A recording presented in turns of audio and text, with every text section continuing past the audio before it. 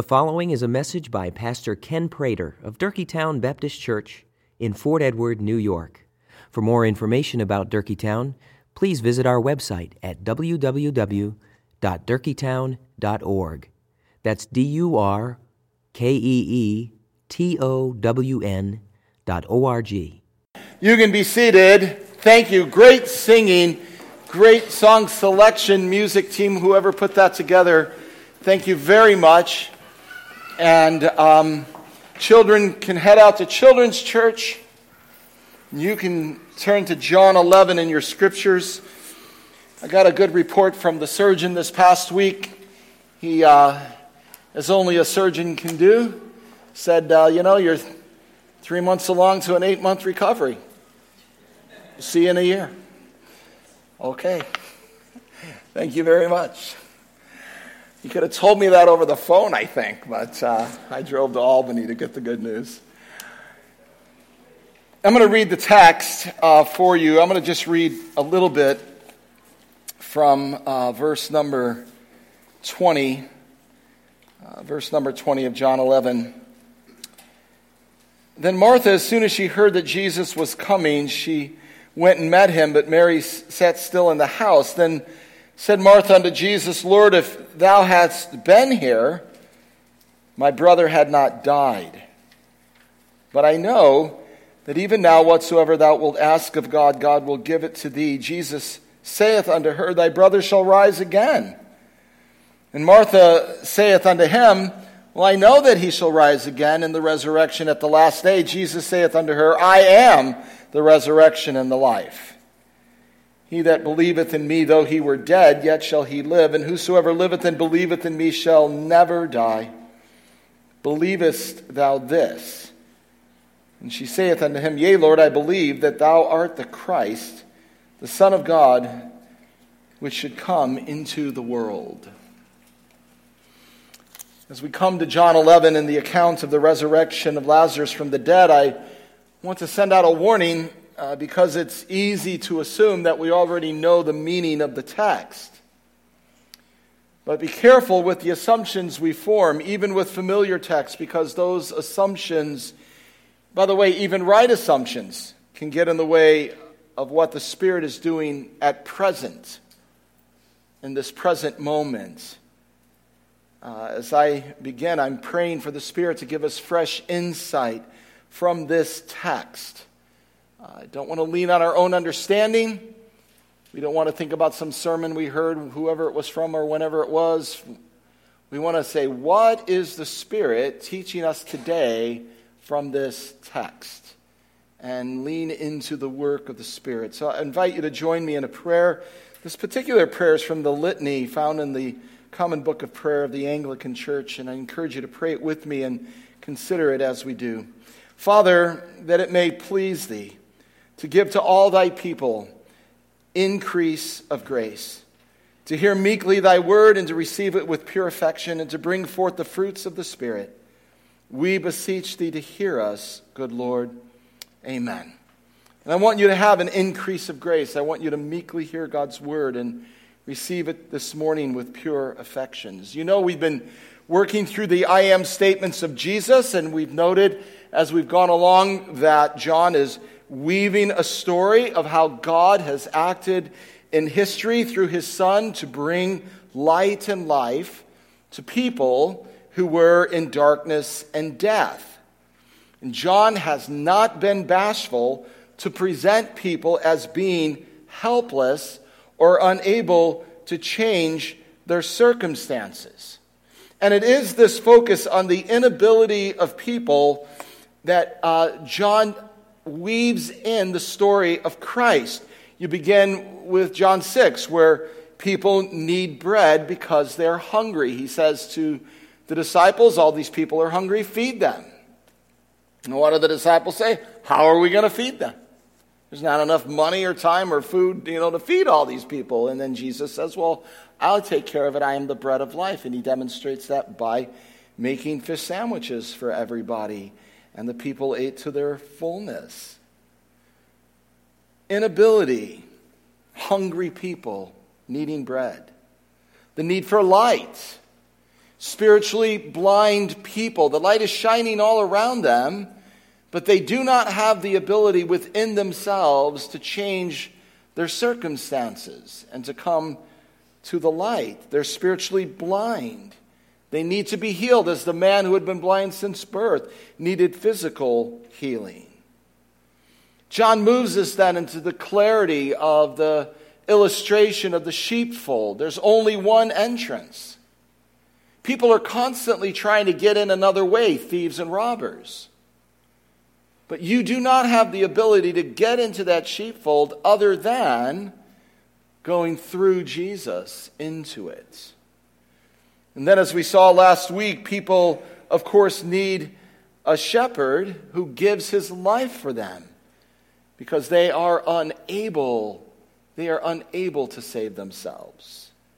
And when you get to John 11 and the death of Lazarus, John gives us one final example of the inability of people to change their circumstances. And there is perhaps no greater way to say that than to say death. Death is the final illustration that John is using to say people in and of themselves cannot change their circumstances. For John, the death of Lazarus is the final argument in his presentation of human inability against the backdrop of God's sovereign ability. And this is as relevant today for us as it was when John first wrote this gospel. And why? Why is it important?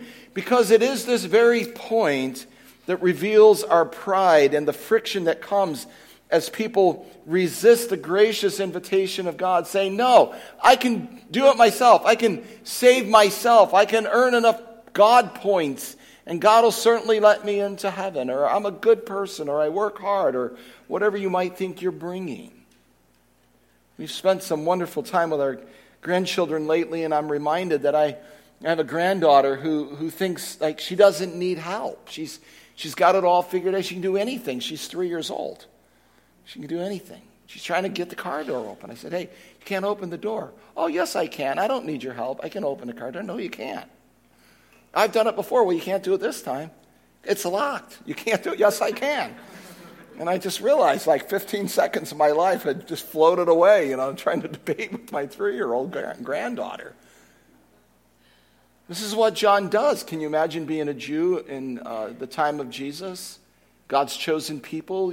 You're the righteous nation in the midst of all of this unrighteousness. And Jesus says you can't. And what do the Jews keep saying? Oh, yes, we can. And Jesus says, no, you can't. You see how that creates friction. I mean, doesn't that kind of raise up within you this inward friction that says, well, don't tell me I can't. Now, some of us are fine in letting other people do it. Don't get me wrong. Like, sure, go ahead. But that's not the point. The point is pride creates in us a resistance against God's work because we don't want God or anyone telling us, no, you can't do that. You can't satisfy your hunger. You can't bring light into your situation. You can't get into God's salvation through the door you're creating. You can't give yourself life. And so John works this theme. And he's giving us the story of Lazarus. And isn't it interesting? This is the only of the 4 Gospels, this dramatic story that sets up then Holy Week and all that's coming with the death of Jesus. John's the only one who gives it to us. Right? Other stories are shared by the other gospel writers, but John uses this story at the kind of the end of the arc of his theme to show us human inability against the backdrop of God's sovereign ability. And this point of pride, John's already talked about back in chapter 3, and if you were to reread chapter number 3, try not to do it like rushing the verse 16, which we're all very familiar with.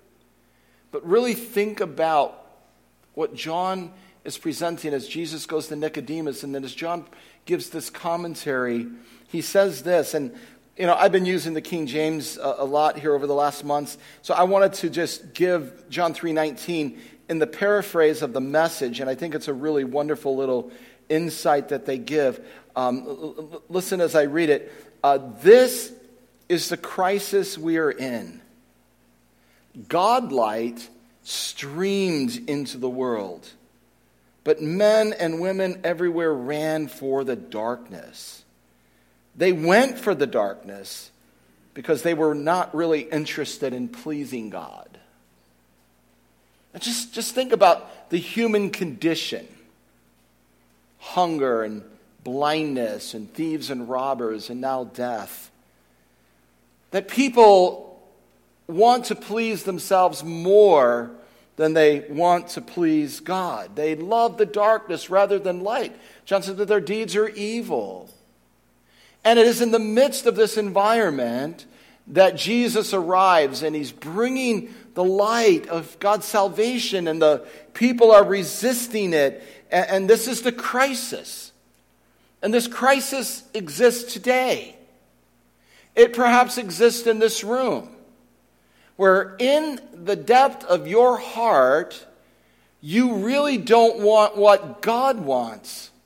You don't want God saying to you, sorry, you'll never be good enough to get into heaven.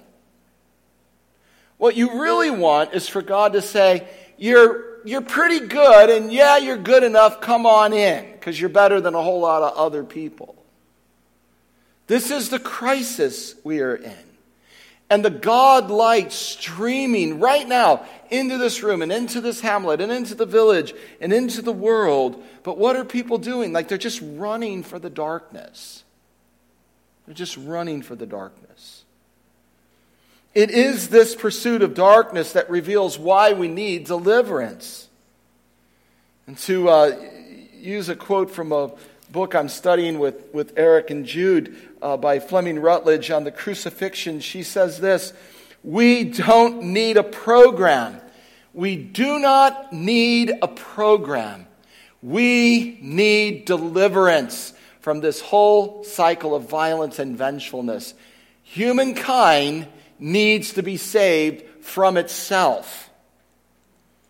But humankind will never be saved from itself because it won't admit that it can't save itself. They'll just keep running to programs, to the next thing. And of course, as we've said on many occasions, that's what's presented in the a la carte menu of many places where people gather on a Sunday called church.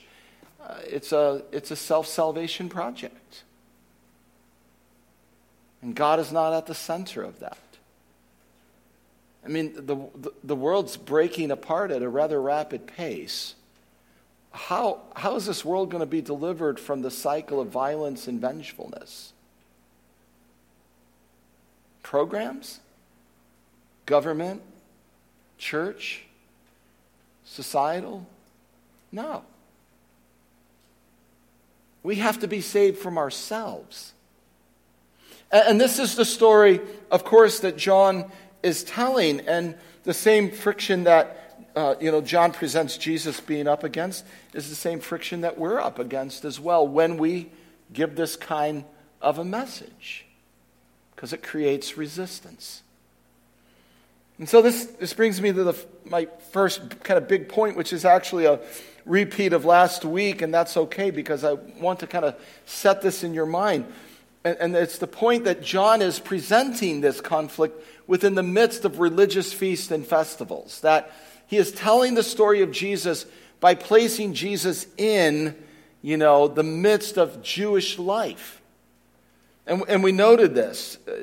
Jesus is overcoming what Isaiah the prophet called the gross darkness that covers the earth, and John places him firmly at the center of Jewish religious life. We remember back in chapter 7 through the middle of chapter 10 that it's the Feast of Booths, and the Jews would make these wonderful and be very decorative and booths, little tents, and they would place them all around as a reminder during the festival, which would happen around harvest as a reminder that God brought them out of their wilderness wanderings and that they were living in tents, but God gave them a land and God gave them permanence. And they built houses and they developed a culture and they had a nation and all these things. And even though now they were held captive by the Romans, they were still in their land and could worship as they chose. And so they would have this festival of booths, and Jesus is in the middle of that festival, and John is telling us about the resistance of the people against Jesus even as this feast is going on. And then he moves it forward, as we saw last week, to the feast of dedication of the Second Temple of Hanukkah, the Festival of Lights. And there is Jesus on Solomon's portico, lights everywhere, and it's dark, it's winter, and yet the religious leaders cannot see Jesus as the light of the world. And then he moves us to this story in John 11 all the way to chapter 12. He moves us to Passover. And it's about an 8-month period from chapter number 7 to the beginning then of Passover in chapter number 12. And John puts this evidence together, and John presents this to us, and he says, listen, find confidence in Jesus, because he is the one who is showing us the way into God's salvation, that God's salvation will not come through the self-effort of religious practices. It can only come through his life. Have you got it straight in your mind, right, that coming to church doesn't make you a Christian, as is often said, anymore that, sitting in your car makes you a car, right? Coming to church, it can certainly show you the way to be a Christian and should show you the way to be a Christian. But are you a Christian because you have trusted in Jesus Christ, who is the only way into God's salvation, the good shepherd that gave his life for the sheep? It is not through the self-effort of religious practice.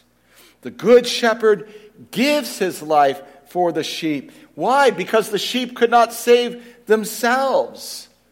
And that then becomes a marker that points us to the truth that the good shepherd also lives for his sheep, because the sheep cannot live without him. We sang down at St. James earlier this morning, because he lives, and I'm always struck with the line, because he lives, I can face tomorrow. Does anybody know what's coming tomorrow? No, we don't know what's coming tomorrow. We may think we do, but we really don't. Well, how do you plan on facing it? How do you plan on facing the unknown of tomorrow or the next day or what's coming down the road? Unless you've trusted in the one who lives. Because he lives, we can face tomorrow.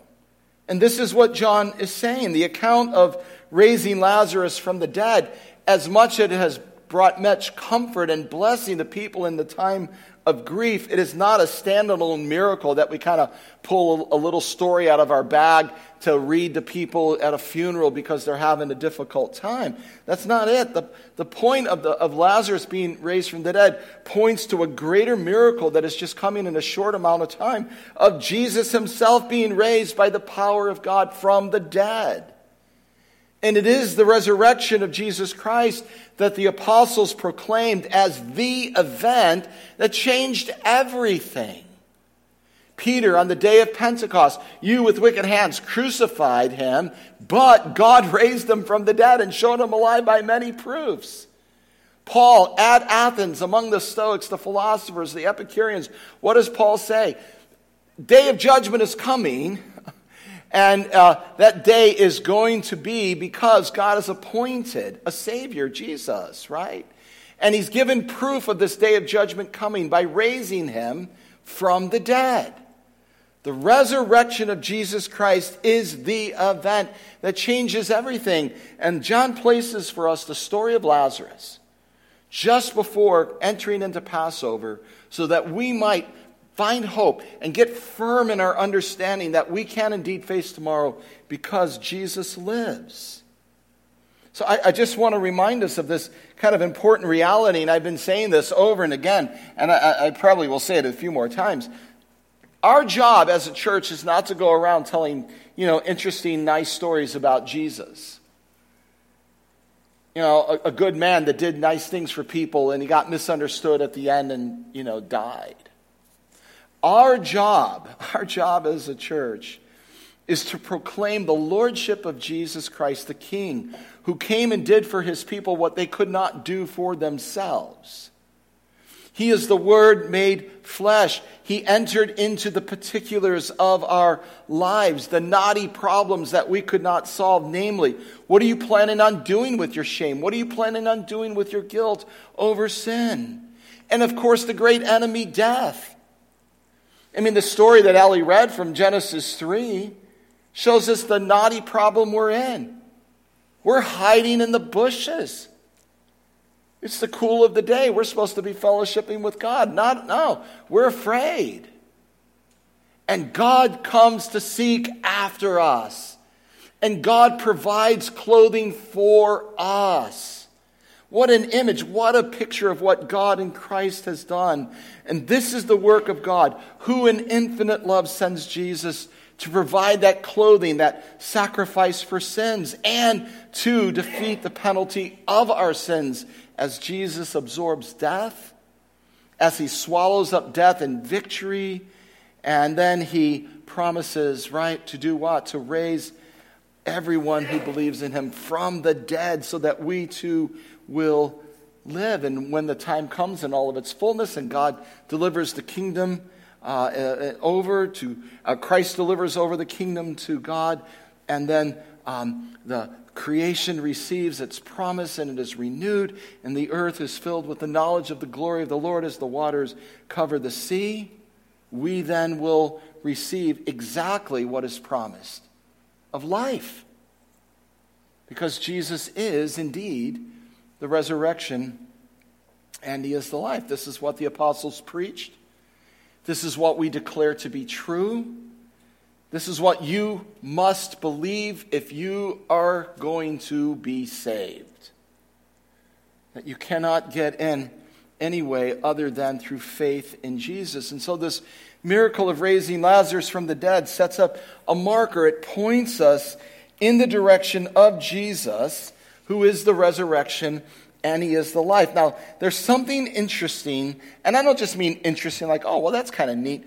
But no, I think it's interesting because the way John sets this up, there's an overlay. If you were to put 9 parts of chapter 9 over the top of 11, you're going to see a lot of similarities. I'm just going to point them out to you.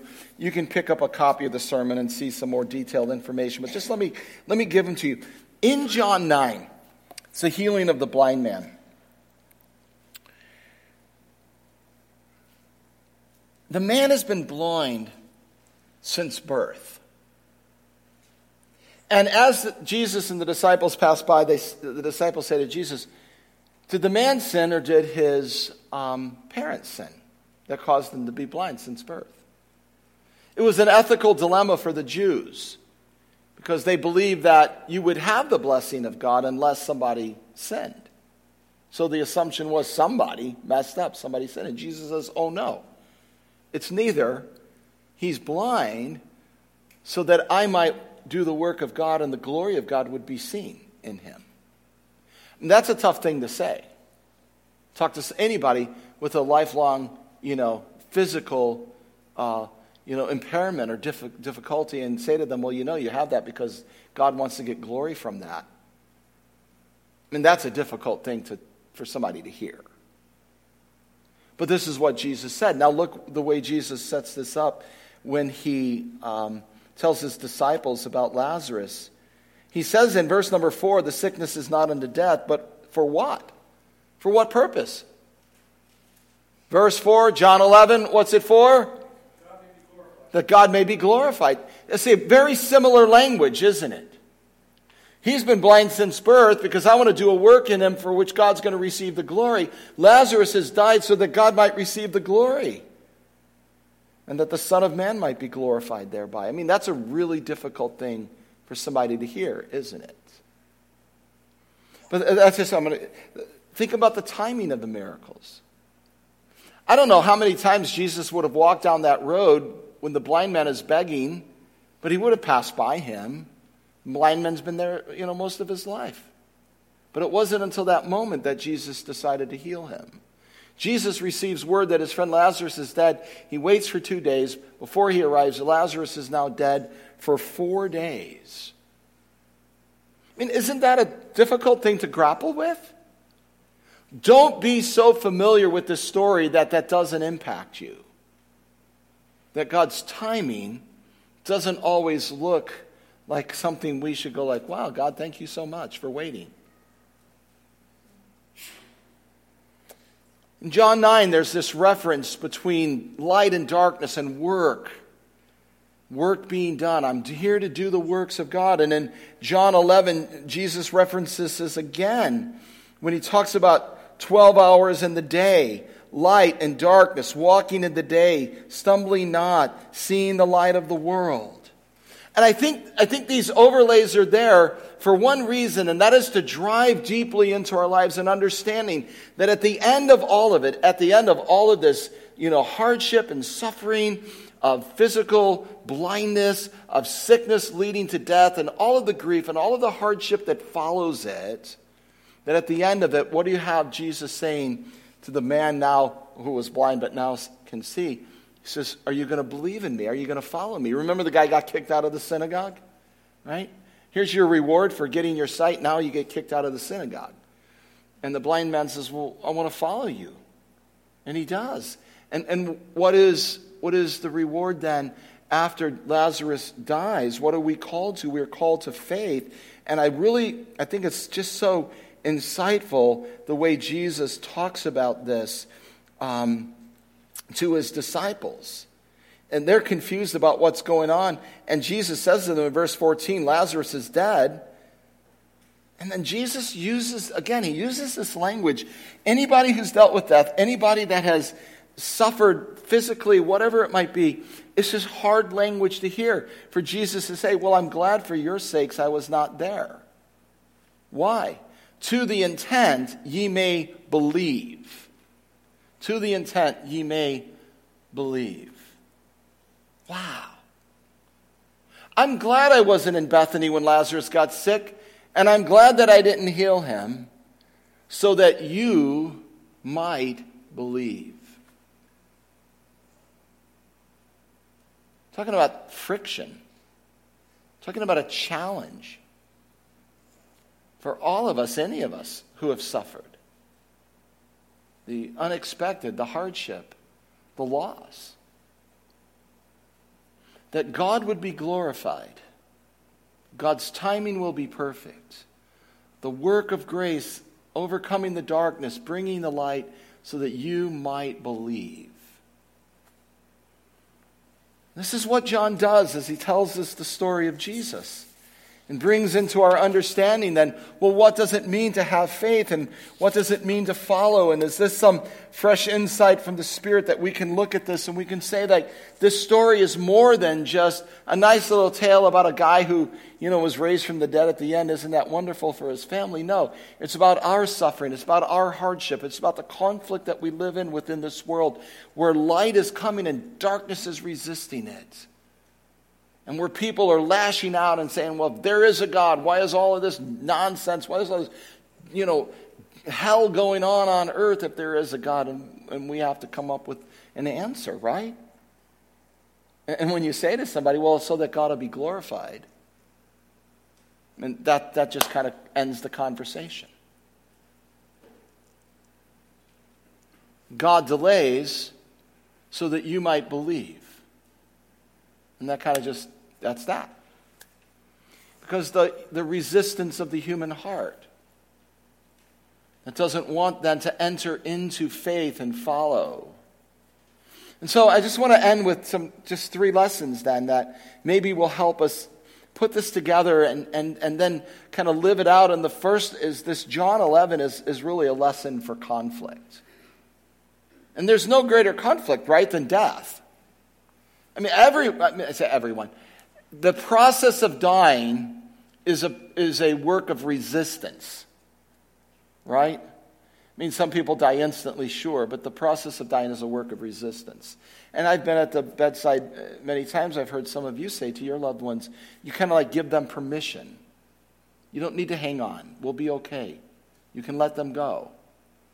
Because the work of dying is resistance, and it's a conflict. And this conflict of light coming into the world. And how are people going to be delivered from the oppression of darkness?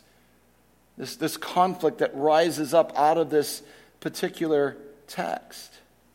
I mean, think about the response of the Jewish leadership to the ministry of love and mercy that Jesus delivered. What do they want to do? They want to put him to death. I mean, in just a short time after Jesus raises Lazarus from the dead, you know what happens? They want to put Lazarus to death. This is a lesson in conflict for the world in which we live as well. The power of evil has so engulfed the religious leaders that they are so lost in the chaos of their darkness that they not only want to put the miracle worker to death, but they want to put the one who received the miracle to death. It wasn't bad enough to throw the blind guy that now has his sight out of the synagogue. Now they want to put Lazarus to death. This is the conflict. This is the world in which we live as well. But light always wins out. Light always has the upper hand. And as Christians today, now that we are, solidly in the minority, in numbers and in culture and in persuasion of what's going on, at least from the human vantage point in America, let's not step back in defeat. We actually have the only message that's going to change things. Humankind needs to be saved from itself. And we have that message.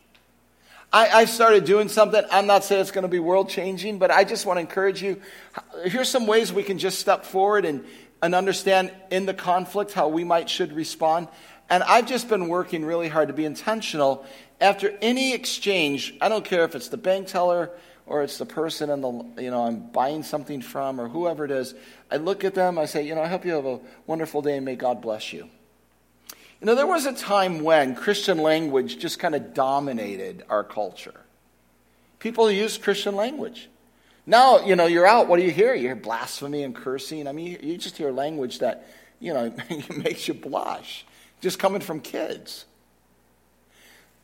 Why can't the church just step forward in small yet incremental ways and just reinsert somewhat of a passive-aggressive way vocabulary?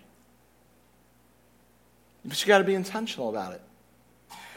Responding to the conflict with light as Jesus has done, as John has shown us in this whole kind of section from 7 to 11. Let me give you the second lesson, and that's assurance.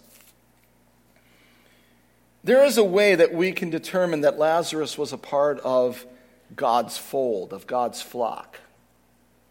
Remember what Jesus said? My sheep hear my what? And what do? They follow. Here's Lazarus, been dead 4 days. And he hears the voice of Jesus. That's how we know he was part of God's fold. He heard the voice of Jesus, and he's like, get up, follow me. And out he comes, bopping out, still in the grave clothes. I'm like, take off the stuff, let's go eat. He heard his voice, and he followed him. In that moment, if there is a moment, when you're going to pass from this life into the next, and you might have fear. You might say to you, is this really true? Is everything I've staked my life on in the future really true, and you're about ready, to die? Be assured that because of Jesus Christ, when you are in the depth of death, you will hear his voice on Resurrection Day. And you will be raised, and you will follow him. And where will you follow him? You will follow him into eternal life. Because where there is light, there is life. You will hear his voice, and you will follow, just as Lazarus heard his voice. And Lazarus followed. And that takes me to my third lesson in this kind of sermon, and that's mercy. The shepherd knows how to bring mercy to grieving people. The call to faith with Martha is different than the comfort of Mary. Martha runs out of the village, right? Like, Jesus, if you'd been here, my brother wouldn't have died. And Jesus is like, hey, Martha, he's going to live. Yeah, I know he's going to live. See, Martha was a good Jewish girl. She'd been to synagogue. She knows what's going on. And Jesus says, no, Martha, I'm the resurrection and the life. Oh, do you believe? Yes, I believe. She runs back. She gets Mary. Mary comes out of the village. And what's Mary's response? She's just crying. And Jesus walks with her. And what does Jesus begin to do with Mary? He weeps. And this is the way he comes to us. And this whole chapter is a lesson in mercy of how God in Christ extends mercy to us in our great need. Because we participate in a battle that is raging all around us, let us show mercy to those who are around us. Mercy to people who are in need. Some of those people need to be confronted with the truth about God and Christ. Other people need us to cry with them, to weep with them, to help them in their grief and sorrow, so that they too might come to the light and life of Christ. For this is how Jesus comes to us. He comes to us in our hunger. He's the bread of life. He comes to us in our chaos. He's the light of the world. He comes to us even in our death. He is the resurrection and the life. Do you believe this? That's the question Jesus asked. Do you believe this? And if you do, then follow. And let your life be transformed by the one who will transform you as you follow him. Let me pray. Father, I give you thanks so much for the word to us today. I pray that it might be helpful. I pray that we would not have lost our attention on the way. I pray that things that were not clear would be made clear. And, oh God, that you would be merciful to help us. Help us, oh Lord, we need your help in a world that is such chaos, such darkness. Let us proclaim the light and life of Jesus to it. I'll give you an opportunity to just be quiet in prayer for a few moments before Mike comes and leads us to the table of our Lord. Thank you for listening to this message by Pastor Ken Prater of Durkeetown Baptist Church in Fort Edward, New York. You may freely copy and distribute this message, but please do so at no charge and without altering the contents in any way. For more information about Durkeetown, please visit our website at www.durkeetown.org.